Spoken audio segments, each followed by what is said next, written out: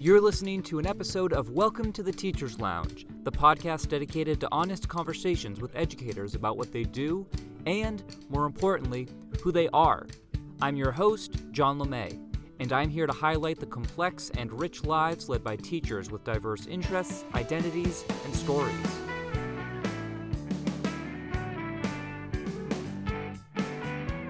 Hi there. Thank you for tuning in to this week's episode.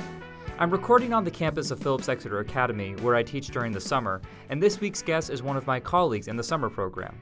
My conversation this week is with John Barton, who teaches architecture at Stanford University, in addition to serving as director of their architectural design program. John also teaches a course on the process of creativity here at Exeter during the summer.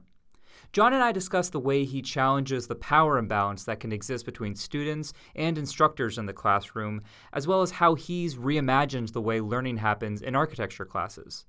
We also just talk about why John believes the classroom should be a place of joy and collaboration, and how he tries to ensure that his students are healthy and happy people.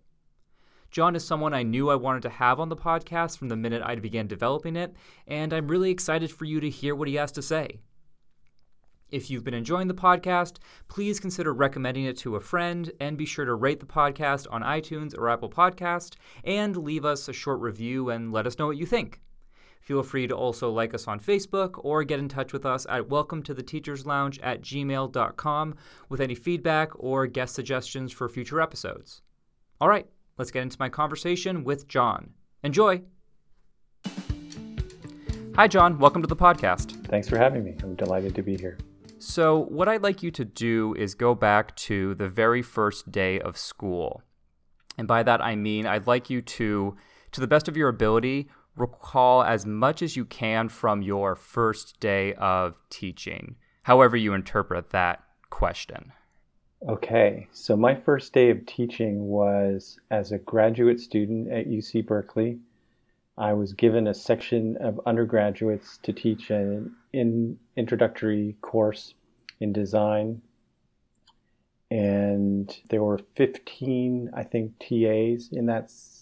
I had 15 students and there were maybe 10 TAs. So it was a huge class, but I had primary responsibility for 15.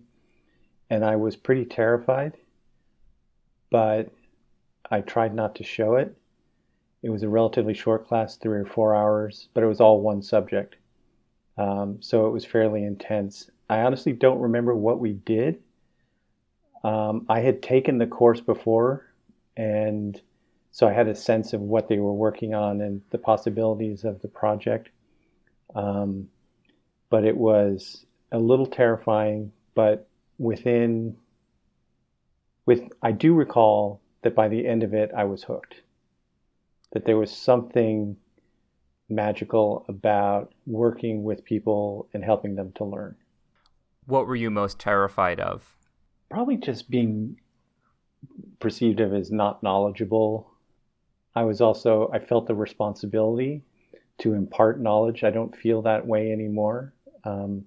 We can talk about that, I'm sure. Yes, absolutely. But I felt that responsibility, and I didn't know, I'd never done it before. So Sure. I didn't know if I could do it. And one of the crazy things about teaching, particularly at the university level, is there's no training. You're just picked because you're a good design student, and it's assumed that you are thus a good teacher, which is ridiculous. Right. Now, do you feel like you were at least a fine educator at the very beginning, or do you feel like you had to go through like those first few, weeks, months, years of kind of feeling like you're drowning, and then you settle into some sort of routine, or you kind of get the hang of it? It took a few years to get comfortable and to understand how long things would take. One of my later jobs, a couple years later, 3 years or 4 years later, was teaching interior architecture at a community college. And one night I was giving a lecture, and the course was 3 hours long. And this very long lecture, in my mind, lasted 40 minutes, and I had nothing left to give. So it took a long time to understand that some things take longer, some things take shorter, and to become comfortable with that. And that probably took another couple of years, so maybe 5 years and I began to feel like I knew what I was doing. I always felt like I was good at it, but I didn't necessarily understand what I was good at. Sure. Yeah, what you said about like what you thought was like a 3-hour long lecture was in actuality 40 minutes. Like that resonates with me so much, because your sense of time when you first start teaching, and even I guess after you've been doing it for some time, it just becomes like super wonky, and you don't know how much time has passed or how much time anything is going to take, but your job is so reliant on time. Like you have a limited amount of time in which to impart knowledge or deliver a lesson or anything like that. But I feel like teachers have the worst understanding of it at the end of the day. Yeah.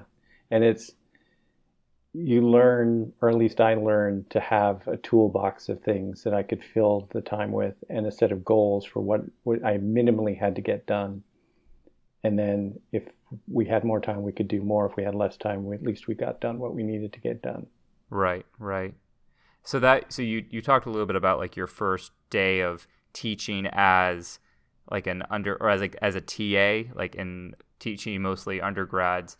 Do you remember like your first day of what you would consider to be like full-time teaching, or like your first day in which you had like total control over the classroom? Or do you consider that experience as a TA to be that? As a TA, I had total control over the relationship with those 15 students, but I didn't design the exercises. Those were designed by a instructor who kind of flew across the sections. The very first course that I taught all by myself was at community college, and that was one of those early courses. Is one of the ones I described before, of not having enough time, not having enough material to fill it. Right. But I think most teachers teach the way they were taught. And so I tended to rely on the peculiarities of design and architecture teaching when I taught that community college course. The other thing that was unusual about that, I was 30, 31 maybe, and most of the students were older people coming back for a certificate. So it's exactly the opposite of where we are at Exeter right now. So I was younger than my students, and that added a level of angst to the process. Yeah, of course. But I was perceived to be an expert, and it was one of the first experiences of being revered for the title without having to prove it.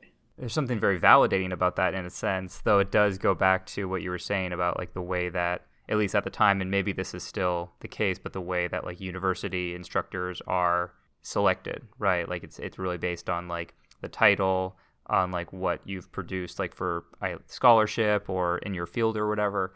So there's probably something very validating about like actually being revered, even though the people are much older than you. Mm-hmm.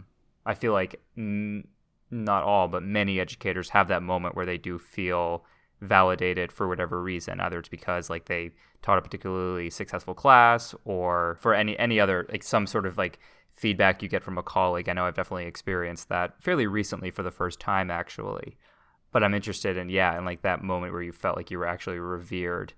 Do you think it was also because of the job that you were doing? The quality of the teaching? Yeah. I would like to think that's the case, but I think there's a power differential in the classroom that has to be understood. Yeah. And the instructor is too often assumed to be right because they are the instructor. And I think that crosses, clearly it's the case when they're younger students and older instructors. But looking back, it was clear that it was the case with a younger instructor and older students as well. I probably had to work a little bit harder to maintain that in retrospect. Maybe not. I don't know. That would be really interesting to sit down and explore. Yeah. I'm interested in what you said about like that power dynamic and that power differentiation, because I know that it's something that you personally, just based on my conversations with you, you really try to push back on, and really try to sort of like, you try to blur like those lines in terms of like the who has the knowledge and who has the expertise or whatever in your class, which is something I definitely want to explore. later on. But my next question is, when did you first realize that you wanted to be a teacher or an educator? Like, what was the moment where it really all became clear, or the series of moments? I think it was a series of moments. I can remember driving to work with my wife and being a little frustrated with my job. It was before I went to graduate school, and I said, What was the job? I was as an architect. Okay. And it was just one of those moments, a couple of years out of undergraduate where you pine for the academic life again. And I said, I think I want to be a teacher of architecture. My wife said, well, you just go to graduate school. We've talked about it. Why don't you apply? Mm-hmm. And I did. So I think that was one moment.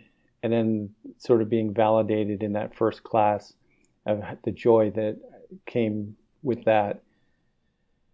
And then beginning to understand the differences in different institutions. So I taught as a graduate student, and then I taught at the community college, and then I got a gig at Cal teaching architecture at Berkeley for a couple of years. And then for a while I taught at San Jose State, and then I came to Stanford. And at one point I think I was teaching at the community college, San Jose State, and Stanford all at the same time. And practice was kind of drifting back. And I think somewhere in there, I realized that's what I really wanted to be doing. And I applied for some full-time tenure track positions, which I didn't get. Thankfully now, because I've got this great job at Stanford and here at Exeter. But I think so. It happened gradually that I enjoyed it and I was good at it. And at the same time, I began to see problems in the way I was trained and in the way I was teaching. They were nagging thoughts that weren't clear yet.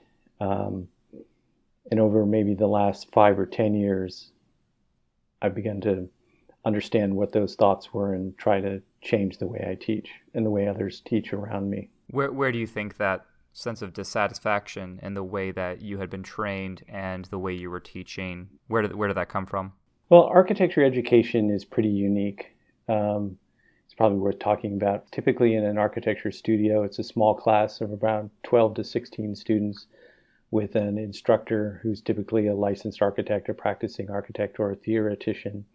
And he or she, and in my experience, it's mostly he's, walk around working with students individually at what's called a desk crit. And the student shows the master the work that he or she has done and gets feedback and direction on what to do next. And then there are juries at the end of the project in which the work is pinned up on the wall and architects are invited to come and comment on the work. And when I was an undergraduate, many of those people felt their job was to make you cry. And right. Pretty unpleasant. And so, as I said a few minutes ago, you tend to teach the way you were taught. And so I started teaching in the same way. I started doing desk crits. And I started doing these juries. And I wasn't selective about the people I was hiring. I was, in some cases, far too concerned about the jury's response to the students' work as it reflected on me, rather than what the students were getting out of it. And I began to look back and say, well, I hated desk crits. They were telling me as a student? As a student. And I hated the juries. So why am I doing this? But these things are cultural, and one of the jobs of culture is to resist change.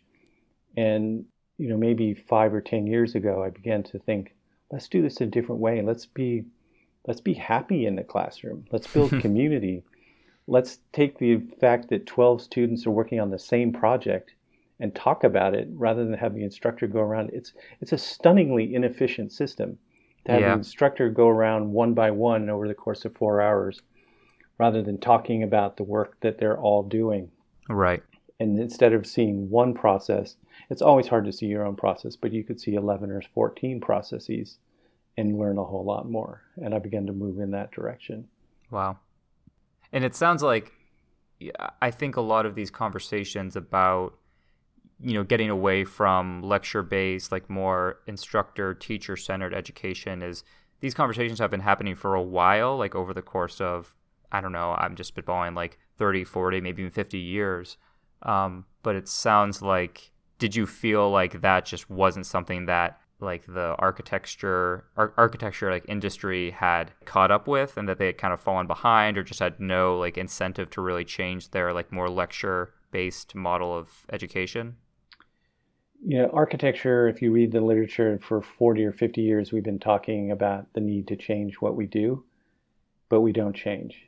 Right. And I think part of it is cultural. I think part of it is institutional, that the older guard did it their way. They don't want to change. They've got tenure. I'm oversimplifying the world, but I think there's components of it that are true. Sure. The younger guard are judged for tenure by the older guard, so they're not going to rock the boat.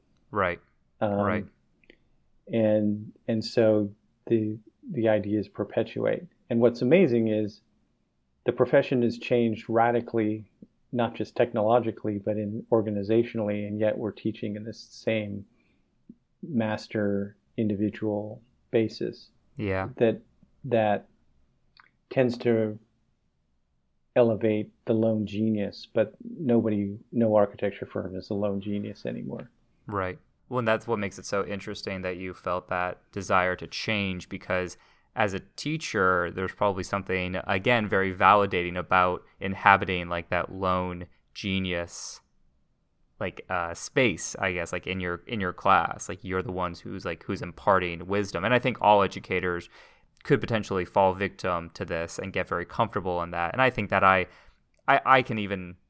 feel that even in my own teaching, even though I haven't been doing it for very long, and even though I try to make it more student-centered, but there are definitely moments where I can see why there is that appeal of being like the center and sort of being the one who is imparting this wisdom and this knowledge, and everyone just like adores because of your genius, or hates because you're mean. And yes. and for many that's a goal. Yeah, totally. Because it puts them further on the pedestal, and even if it's a negative way. Right. But it's also interesting because I talked about it being inefficient, but in some ways it doesn't even make sense to teach that way. Because at the end of the day, design is about solving a problem while you're still defining it. And if I'm working with a student who is still trying to define the problem for themselves while they're exploring options, for me to interject into that process and tell them to do X, Y, and Z is probably counterproductive. If I can step back and have them explore different ways that other people are exploring the same problem, they can begin to grapple with that. Right. And so, in a weird way, I'm not sure it ever made sense. Well, maybe it did in the École des Beaux-Arts, where it began, where the state-run schools were training architects in a state-sanctioned stylistic frame. Right. And so the master knew the style, knew the rules, and was imparting them. But the world doesn't work like that anymore. Right. It's very antiquated. So I think we'll probably talk more about this in one of my later questions about the ways that this is an inefficient way of learning and the way that it doesn't really serve our students particularly well. But I want to go back to something, kind of revisit something that you said about how educators learn to teach based on the way that they're taught. It's something along those lines, mm-hmm. Right? And I want to know just what you were like as a student. Really, at any level, you can start wherever it makes the most sense. I think most people tend to start with high school, but if you want to go back any further than that, I'd be really curious to hear about what John Barton was like as a student. Well, maybe starting in high school, I came to Exeter in 1974 as a prep or a freshman, and I was pretty socially awkward and not particularly well prepared by my public school, middle school, for the kind of rigor and expectations of Exeter.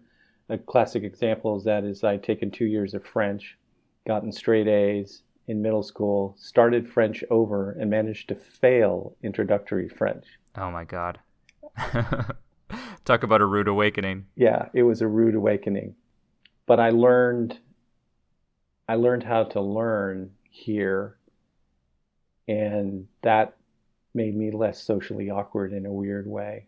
And by the time I got to Berkeley, I had gone through all the moving away from home many years before. I knew how to get to a dining hall, how to get laundry done, Sure. things like that. And I felt pretty confident in what I was doing, and I knew I wanted to study architecture.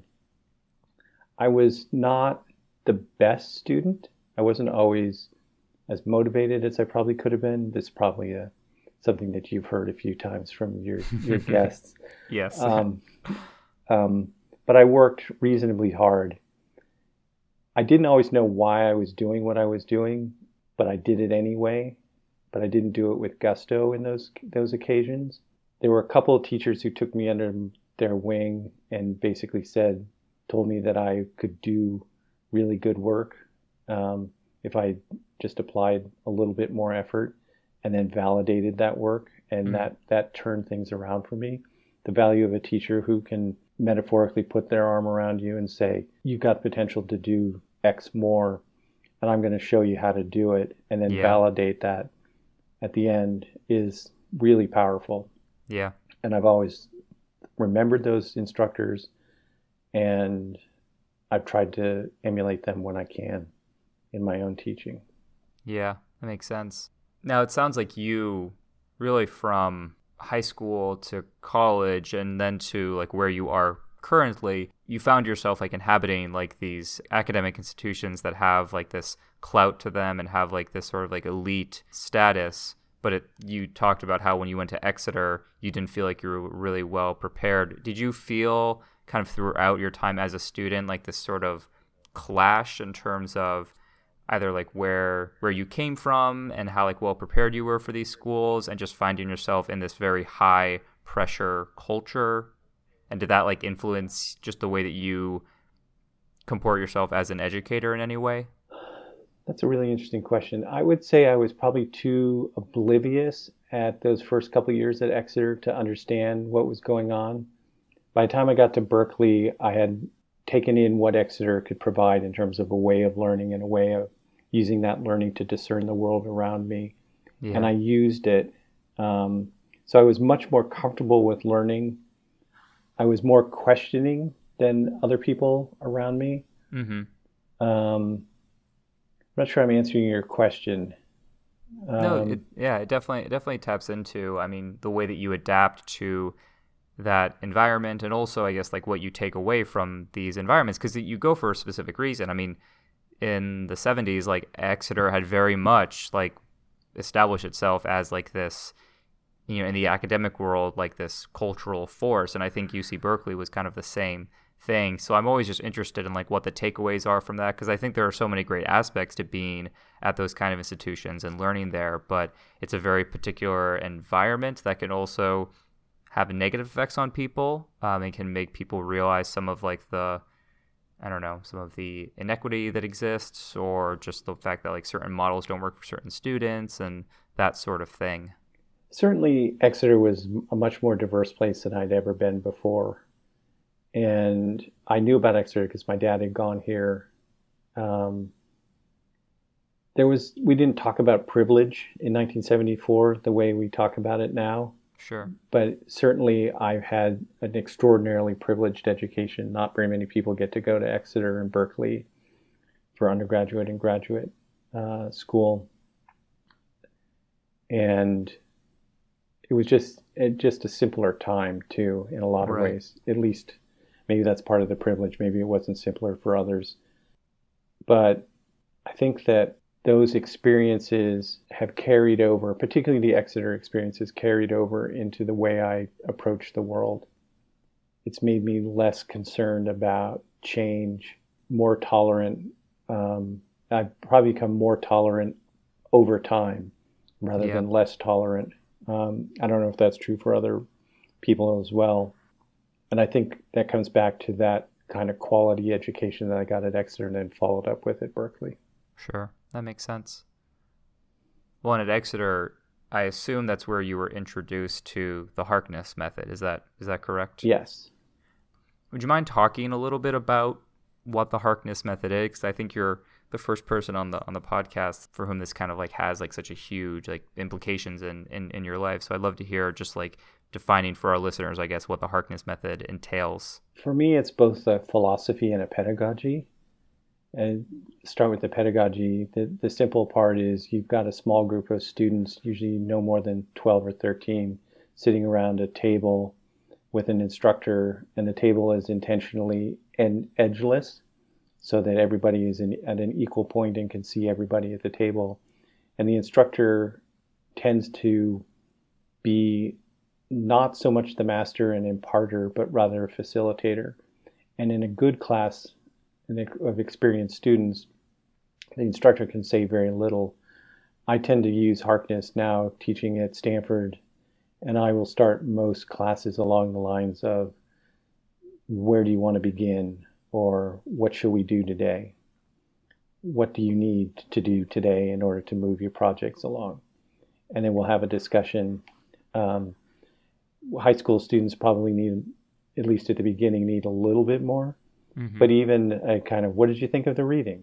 Some kind of open-ended question that doesn't impart bias from the instructor and makes claims of agency for the students to be in control of what they want to talk about. That's the sort of basics of it from a pedagogy point of view. But I also think it's philosophically about a way of looking at the world, and a one in which your world opens up by exploring it in a way that makes sense for you at that time. And that the diversity at the table allows me to explore the world in the way that works for me, but to hear what others' explorations are happening, and opens up doors and challenges assumptions about the text or about the world, and assumes that students are wise enough and able enough to be in control of their education. And I think too few schools trust their students enough to do that. Yeah. So it really reinforces like the agency of the students and the ability to navigate whatever the topic is, to effectively engage with each other, not just with the instructor. Absolutely. And I think that engagement with the instructor is the engagement with each other rather than the instructor is the core component of the pedagogy. Some of my best Harkness classes is I will say 20 words. Yeah. In the course of, in some cases at Stanford, over the course of 3 hours. Right. And they just go. Yeah. It's like magic. It's pretty awesome. So how did you adapt to that style of learning? Was it something that you took to really quickly? I know for me, like I had my introduction to it by being a student in the summer session at Exeter, which is where we currently are. And for me, it was just like it rocked my world in all the best ways possible. But how was like your adjustment to that style of learning? At one of my reunion 5 years ago, one of my classmates said, "John, you're talking a lot at this reunion. I can remember it took you 2 years to say something at the table." And I was pretty quiet. I wasn't comfortable talking. And I told you I was pretty clueless and socially awkward. And I don't think I really understood that I was being invited to participate. Oh, interesting. Were you kind of waiting for the invitation in a sense? I just didn't see myself in the same category as these students who were able to talk about Greek history. Sure. I was struggling to understand what the reading was, let alone be able to pull out questions. And, I'd been taught through an open brain pouring information, and it's a radically different approach.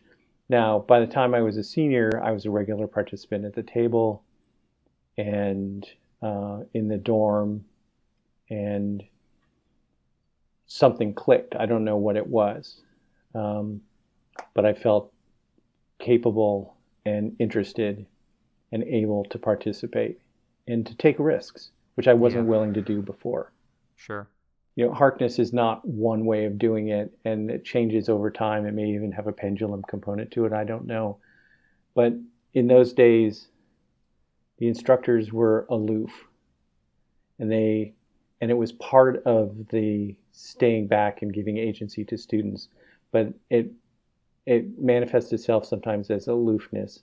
So instead of taking me aside after class and saying, "Hey, I'd love to hear your voice at the table," it just showed up in a mark at the end of or a comment. Right. And I think now we were much more likely to take a student aside and say, we'd love to hear your voice at the table. Here are 2 ways to think about approaching that. Yeah.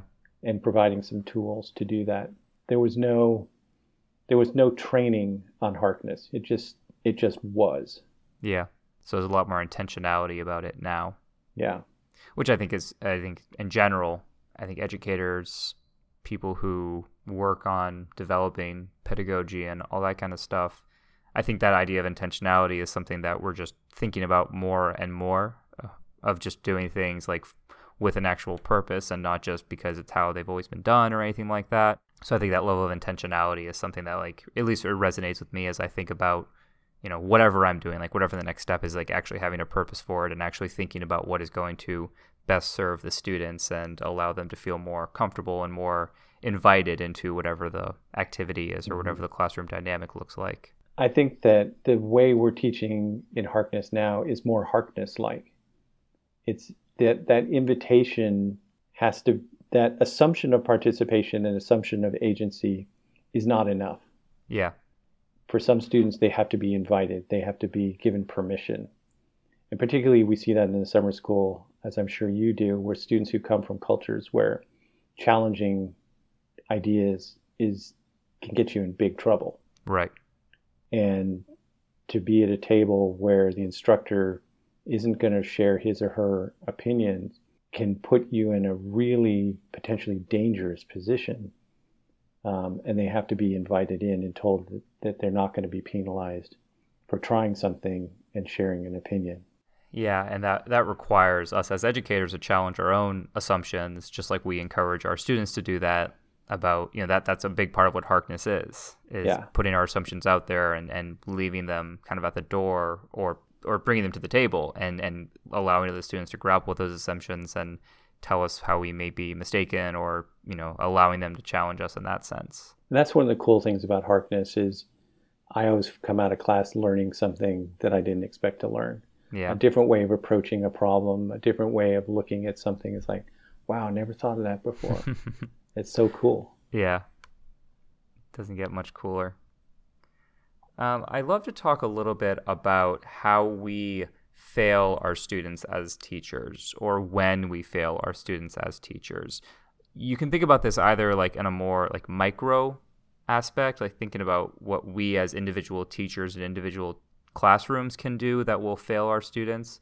Or you can think about it in a broader aspect, like how, education practices are failing students. Like you've already kind of tapped into this idea a little bit, but I'd love to just hear from you, like what you think of when you think of what it means to fail our students. Yeah, I think I'll take it from both a macro and more focused point of view. On the macro point of view, I certainly saw this. I was a school board member for 8 years in Palo Alto, California, and I was a school board member when No Child Left Behind was passed by Congress and signed by President Bush. Mm-hmm. And when we got the first presentation, I was appalled, presentation from staff, and I saw that this was a testing regimen and that we were going to reduce student performance to test scores, and that schools were going to be rated on how students did on tests rather than how humane the education was or how portable the knowledge imparted was. And it just seemed like a disaster. And I think it has been a disaster. And I think we fail students when we turn education into units to be consumed and then expect them to parse those units together into something usable without giving them any tools to do that. Right. And I see it in the students that come to Stanford. To get into Stanford is not something, it's not, risk-taking is not part of getting into Stanford. You don't go out and drink on Friday night. You don't steal cars. You don't. Right.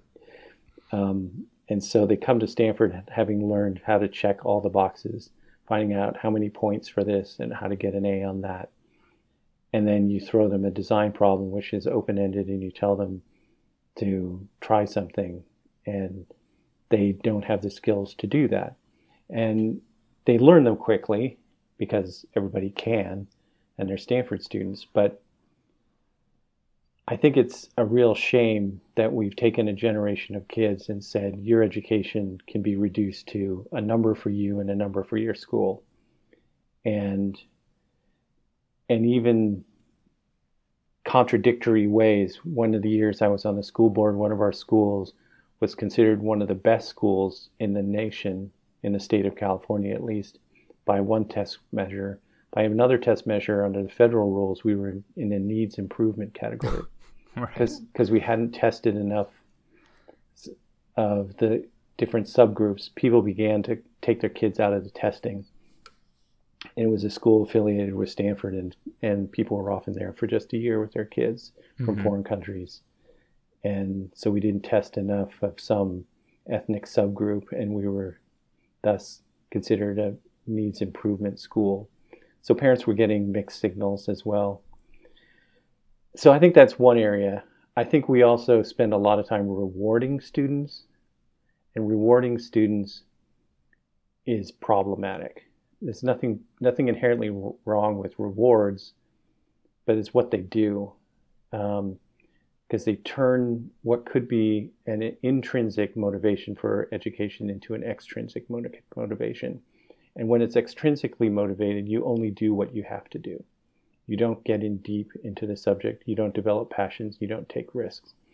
And so if you can get an A by cleaning the beakers in the chemistry class to overcome a C on a paper, you're going to get a C on the paper and sign up to clean the beakers. And that's not setting up students for success in any category. On a more focused level, I think as individual teachers, we're all guilty of this, of stereotyping the students as this is a difficult student, or this is a challenging student, or this is a gifted student. At-risk student. An at-risk student, and applying isms to them and making assumptions which are just completely not true. Now, this is a human foible. I'm not saying I'm a particularly bad person or that people who do this are particularly bad. It's a human foible. But you have to be continually on guard for it. And I think it's one of the nice things about the Harkness table is that people's personalities come out very quickly and can start to overcome perceived stereotypes. I think another thing that we don't do well enough is think about how education falls with a sense of community and a sense of wellness. And this is something we're working on at Stanford. And one of my colleagues, Amy Larimer, is leading the effort on it. We tend to focus on academics and assume that community kind of comes along with it, and that wellness is something that you do when the academics gets overwhelming rather than a holistic view. And I think it teaches a way of thinking about work and education that's out of balance and leads to unhappiness. And in a weird way, the No Child Left Behind has, I think, skewed that even further because it's so easy to focus on the academics now. Right. Because the metrics are so clear, even if they're useless. Right. Well, what you say about focusing on community and health and wellness taps really well into something I wanted to ask you about, which is your involvement in residential life at Stanford. I know that you're really involved. I forget exactly what your specific title is. I'm a resident fellow along with my wife. And we live in a 4-class dorm on the Stanford campus in a lovely apartment that opens out to a student lounge. And we've finished 4 years of that. We're going into we have at least 2 more years. We're going to decide this fall how many more after that to sign up for. It's definitely a lifestyle. It's something that I appreciated and learned about from a student perspective at Exeter, because we had faculty members who lived in the dorm, and they were people you could go to for everything from math homework help to trouble with a girl or whatever the issues were of the day. And it's a lot of fun and a lot of work. We have a 14-member staff, student staff of undergraduates who are the first line. But our doors open all the time. And we think that if our job is to bring education into the dorm, we have to build community, which then builds trust, which allows the risk-taking of the difficult conversation. And so by having the door open and opening up our apartment for football games and basketball games and pizza parties and having a fridge stocked with sodas and putting out snacks every night, we can build that trust and eating as many meals with them as we can in the dining hall is the prerequisite to the kinds of things we do in the winter and spring quarter. Invite interesting people over for dinner and have difficult and challenging and fun conversations. Yeah. We do a version of Russell Weatherspoon's open mic where people come for brunch and bring a song or a poem or something to share, and then we talk about that. We take people on museum visits, go to shows, go to lectures, and some things are just super fun too and silly, like CorgiCon or Comic-Con or going to is CorgiCon exactly what it sounds like? It's exactly what it sounds like. Sounds incredible. And it's a real joy. It's a real pleasure. And I said a while ago that I've gotten more tolerant over time, and this has made me even more tolerant. That seeing the range of student diversity in the dorm and in the university, as well as the challenges that you don't see as a classroom teacher, and the burdens that many students are bringing with them that would be enough to beat me down, and yet they're Stanford students. Yeah. Very resilient. Extraordinarily resilient. But that doesn't mean that they're not sad or troubled from time to time. But it's a lot of fun. I know you and I have spoken about kind of like the current state of at least what you're seeing like at the college level and like the habits that students, are developing, and I guess I'm curious like what has changed in terms of how you approach what you do in the classroom, like since you saw that, residential life side of things and the kind of habits that you're witnessing or the things that you feel like students need to kind of work on to maintain like that emotional health in addition to that academic success. I think the biggest thing that we do is we start most classes, if not all, but almost all classes, with a check-in. It's something I've adopted even here at summer school. And sometimes that's as simple as, how are you doing? As we get more trusting, it might be, what did you do to, how stressed are you and what are you doing about it? Mm-hmm. Or how stressed are you and what commitment are you willing to make to this group to do this week to help work on stress? Sometimes it could be one of the first classes. I often pair them up and just have them go for a 10-minute walk and share their interests and challenges and expectations for the course and come back and share that. And what it does is it builds trust and community so that then when we're sharing our design schemes, people are very comfortable sharing and saying, I'm struggling with this part. And the other students are comfortable saying, well, why don't you try this? Or why don't you try that? And so it has a pedagogical component to it, but it also has and I participate in this as well. So I'll share that I'm stressed or I'm not stressed or I had a great weekend or whatever it is. I'm showing some humility and setting the stage for those Harkness-like conversations where I can step back, that I don't have to be the master in the room, the all-knowing person. I can be the guy who gets stressed out because there's too much to do and I'm not taking care of myself, and here's the things I need to do. Yeah. And they don't hear that a lot from their instructors. So it sets up the pedagogy, but it also sets up, hopefully, lifelong skills at being reflective around how they're doing and things they need to do to take care of themselves, and gives them permission to do it. Yeah. That's the other thing is, and these guys are so driven and they're taking one or two more courses than they have to. They're in sports, they're in drama, they're in orchestra, and they're going to bed at 3 a.m. and getting up at 8 a.m. and they're sleep deprived and they're messed up on their rhythms. And somebody just giving them permission to go to bed early can be useful. Yeah. It's going back to this idea of like invitation. Even though you think that certain things don't need to be said or it's not going to make a difference, if you say something or invite them to do something or encourage them to do something. Like for you, being able to speak at the Harkness table. Yeah. But it goes back to challenging those assumptions and really being proactive and being mindful of what those needs might be. And it sounds like what you do, just in terms of like checking in or the kind of stuff that you do in the first few days of class, it sounds like it's sort of scaffolding, right? Of like what is going to happen later on. And as I get to know the students better in those introductory courses, the back end of the course I'll free up some time to do things that they want to do. Right. And when I teach students who I've had once or twice before in more advanced courses, I don't have to give them interim assignments. I can basically say, here's the day the project is due. You guys organize yourself. I'll come into class and say, what do you want to do today? Do you want to meet in groups? Do you want to meet as a whole group? Do you want to do a pinup? Some people want to do a pinup. Some people want to meet as groups. We'll do that. And then I don't have to give assignments because they know what they need to do. Sure. And they trust the group to provide them with straight information.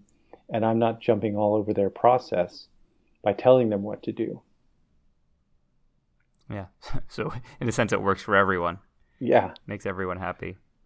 So for this next question, it's kind of a weird question to ask at this point, because I feel like sort of throughout our conversation, you've been dropping like these little like tidbits of things that you've learned and things that you've taught yourself or have been taught. But I'm curious about if you have like anything that you have reminded yourself throughout your teaching career, or it could just be something that you've really been thinking about lately that you constantly remind yourself about or tell yourself that helps you just get through the day, serve your students better, grow as an educator. Any of that kind of stuff is totally fair game.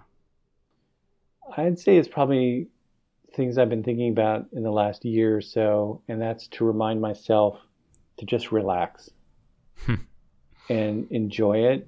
And if the course takes a left turn for a day, it doesn't matter. There's good things that come out of that. In class yesterday here at Exeter, we were doing the check-in and we got off track for a little while, and I just let it go. And it was delightful to see them being silly at the table and enjoying each other's company.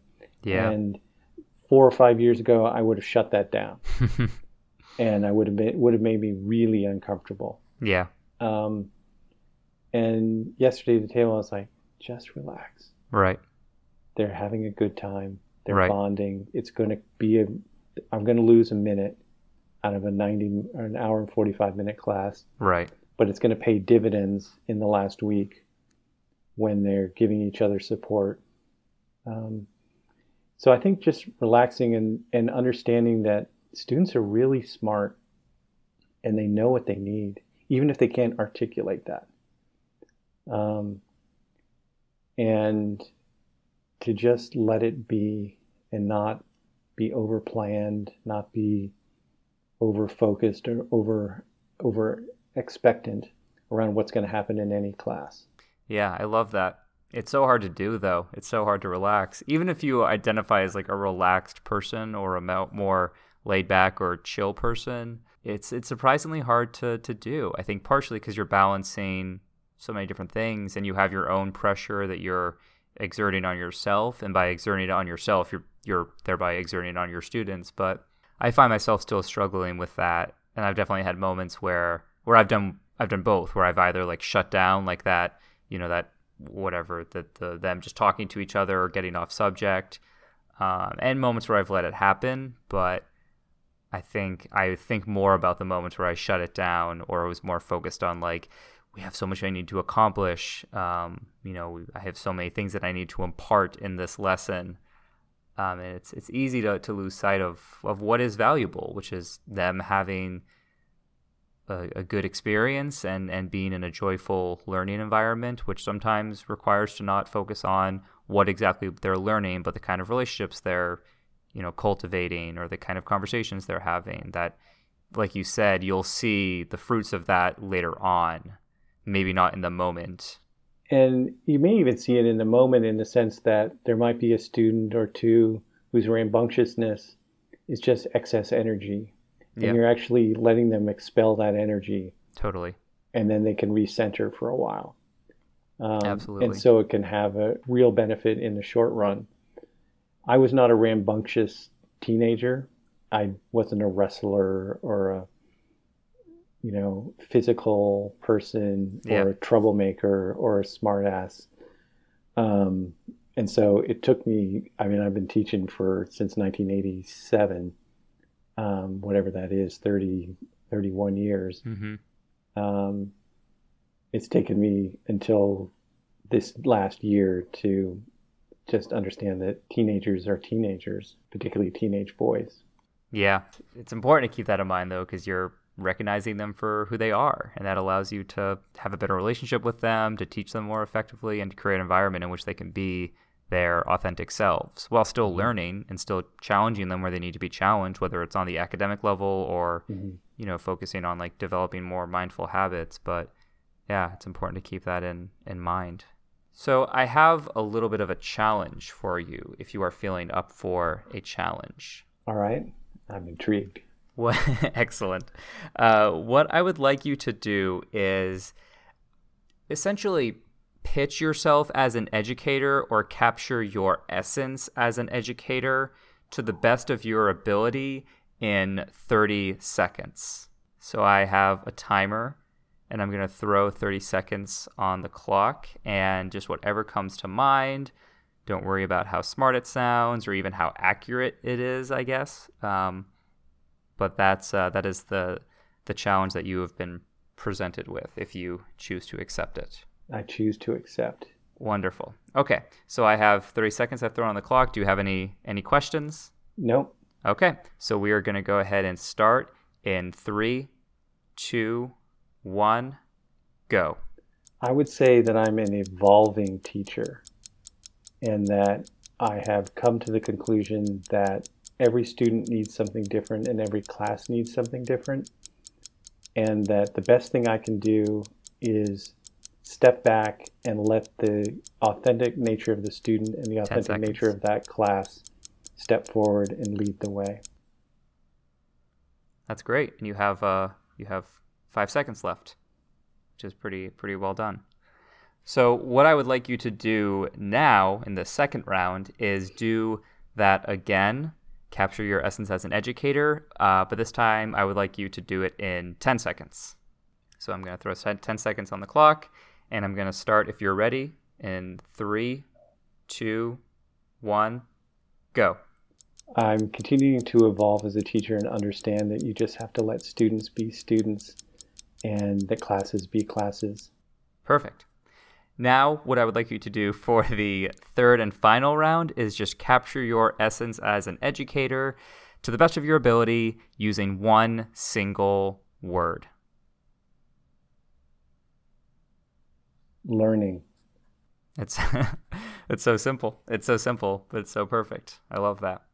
I love it.